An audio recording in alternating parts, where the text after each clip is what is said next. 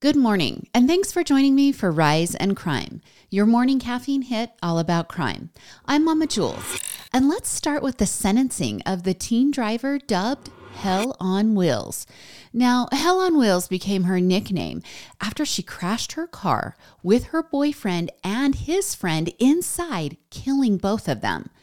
But let's go back. Let's start at the beginning of the relationship. Now, Mackenzie Shirilla and Dominic Russo began dating 3 years before the deadly end to their relationship. And despite their young teen ages of her being 14 and him being 15 years old, and this all at the time of their blossoming romance, Mackenzie lived with Dominic and his parents most of the time. As the romance grew in age, so did the disagreements.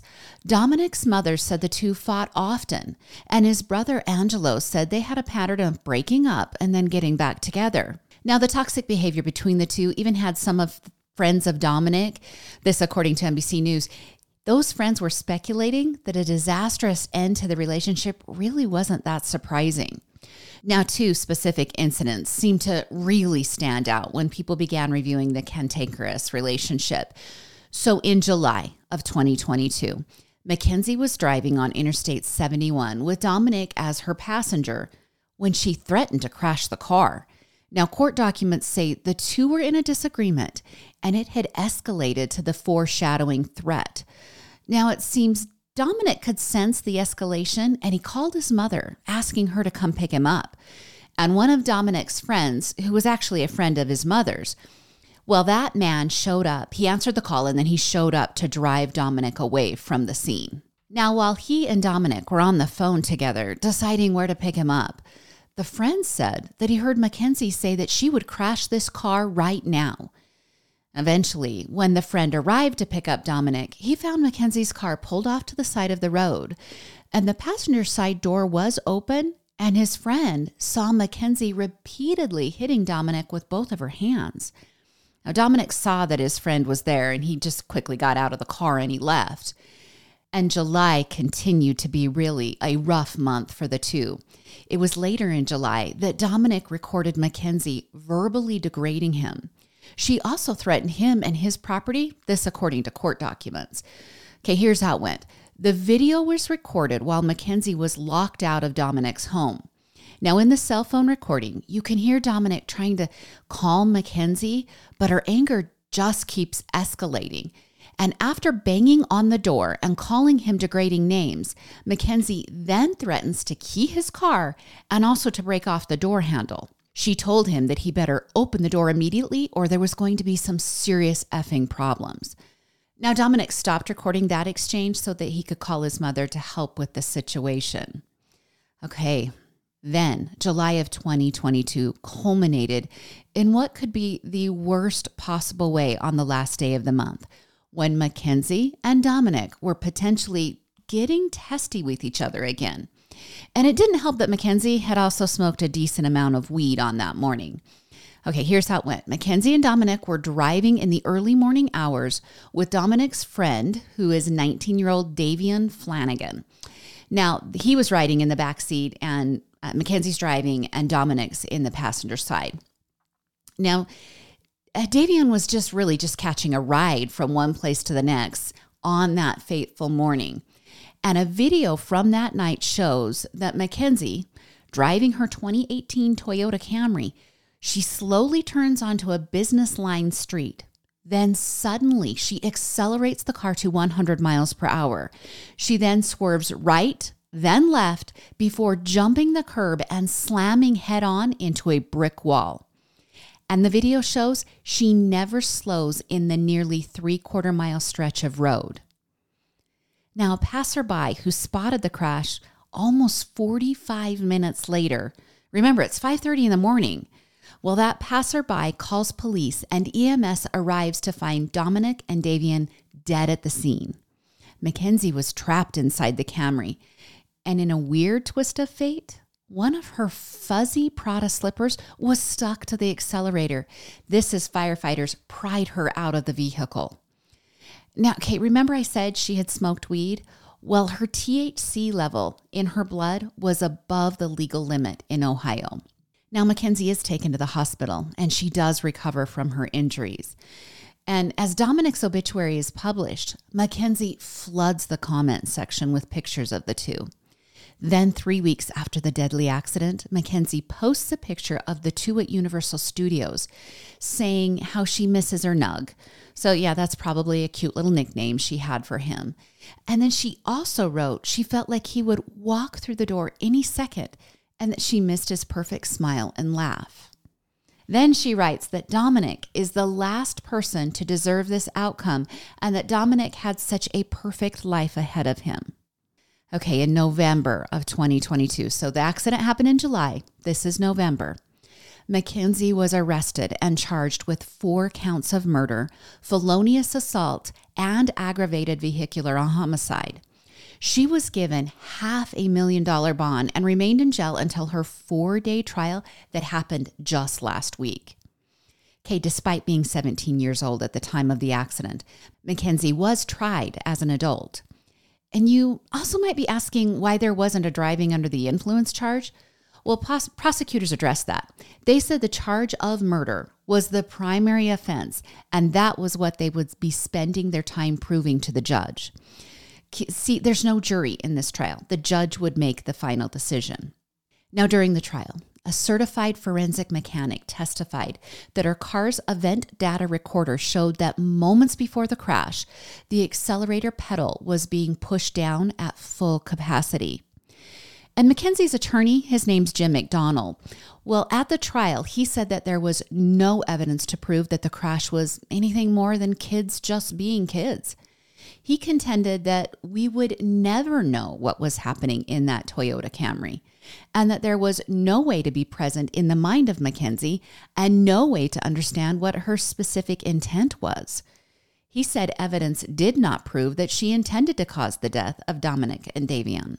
Now, friends who were with Dominic and Davian on the night of the accident testified at trial saying that the couple was not arguing on that night and they seemed happy. And then the owner of a health food store had seen the couple interact previously and said they seemed happy and were making plans for their future.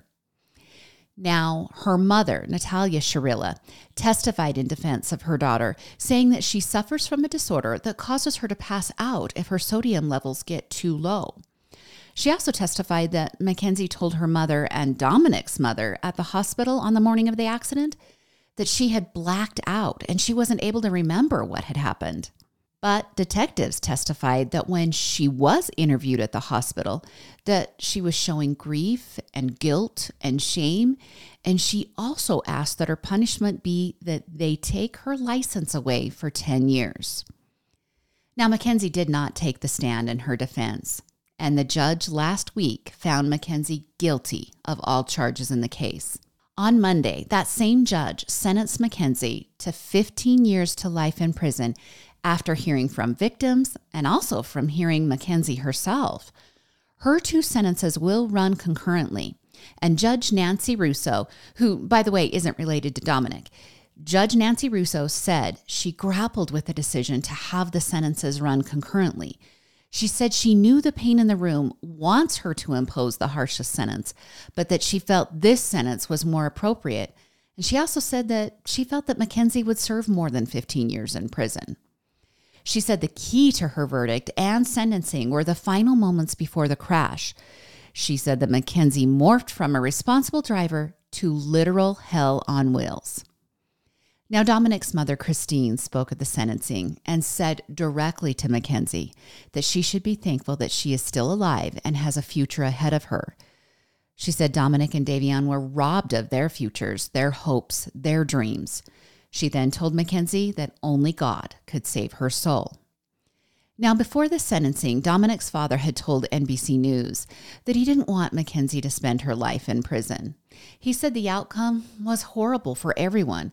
He also recognized that his loss of his son was probably harder on him than others, but that he didn't want Mackenzie's life ruined as well.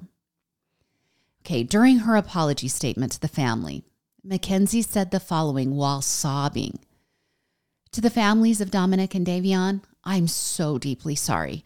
I hope one day you can see I would never let this happen or do it on purpose. I wish I could remember what happened. We were all friends, and Dom was my soulmate. I wish I could take all your pain away. And to my family, thank you for the support and the love that you guys have given. I love you all so much.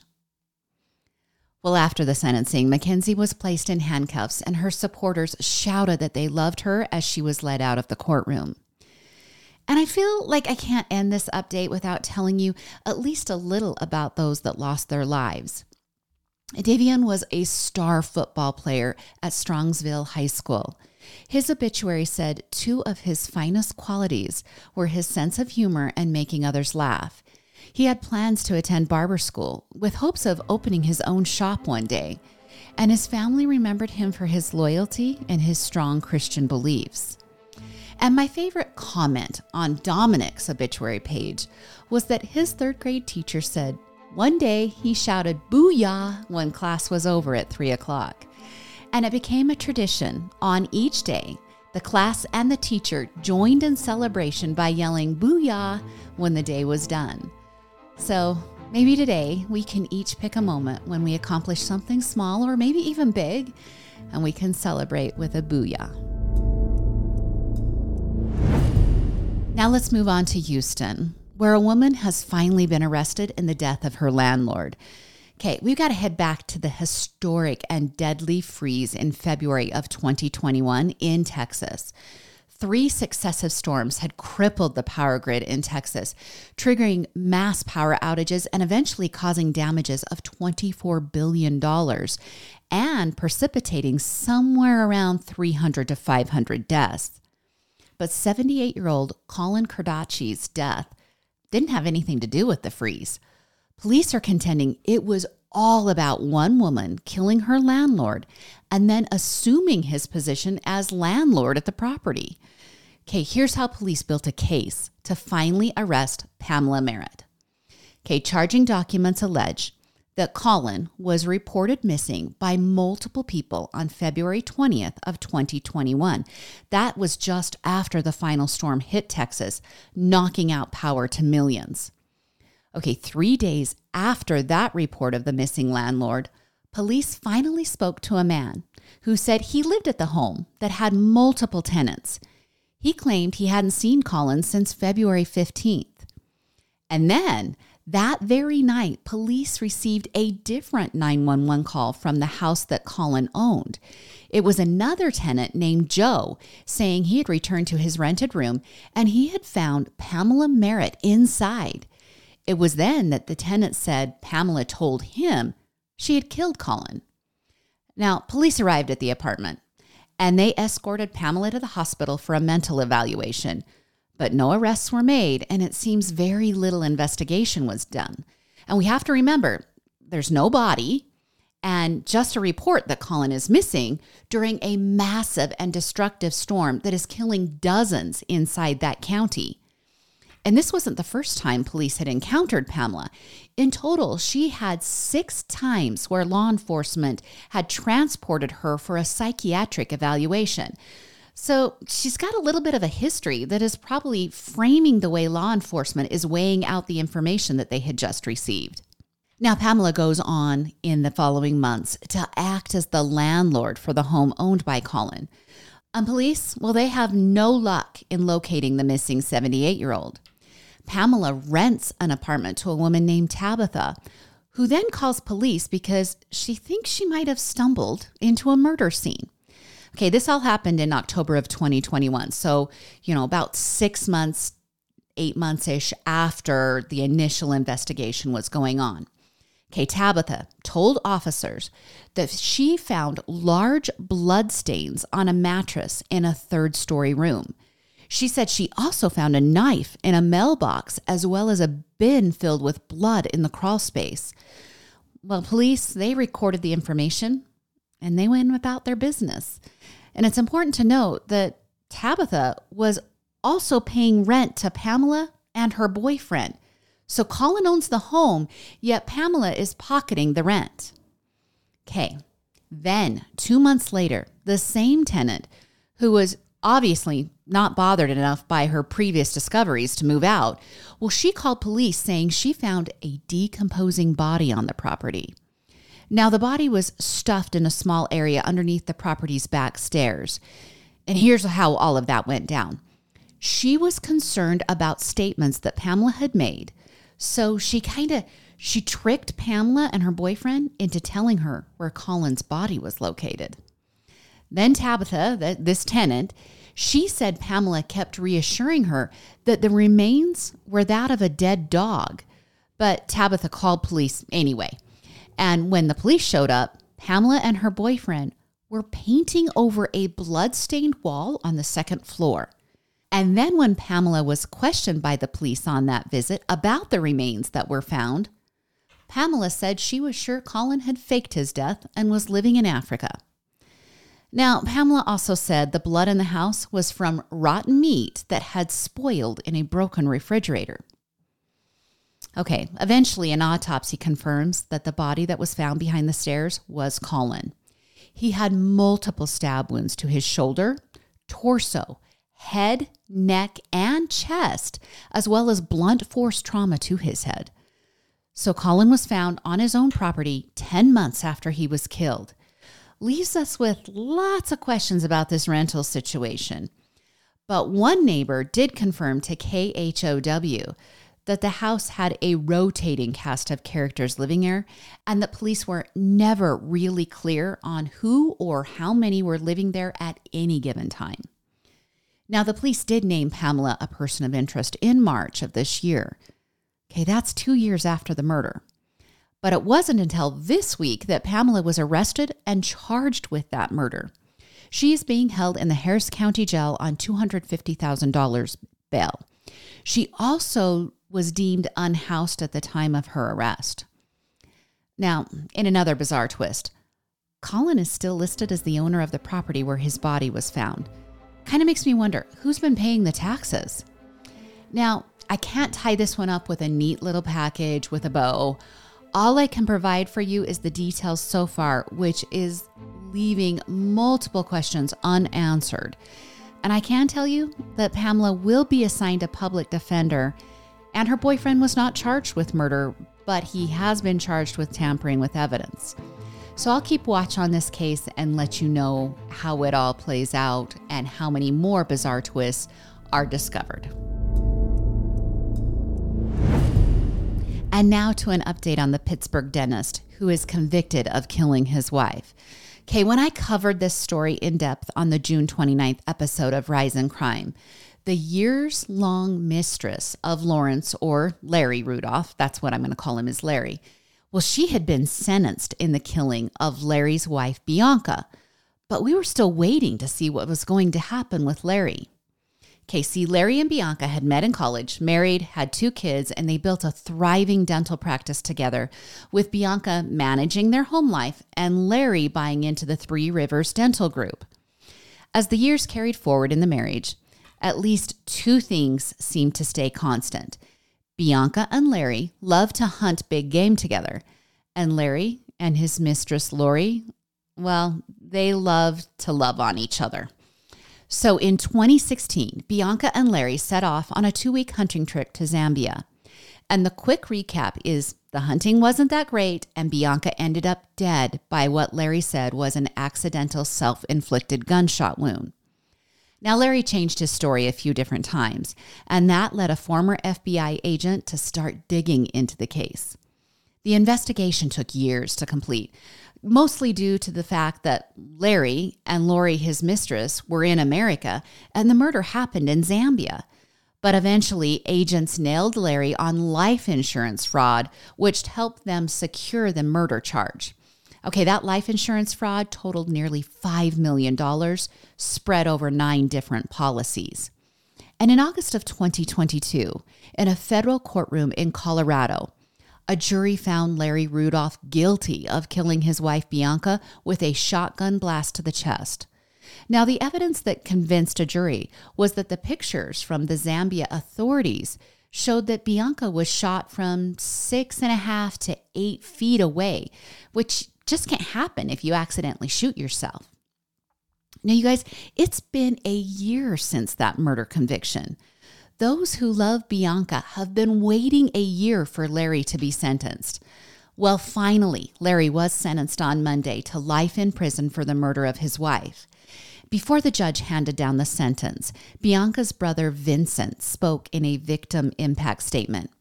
He looked at Larry and predicted that he would die alone and unmourned. He also said that Larry's future grandchildren would never know he even existed.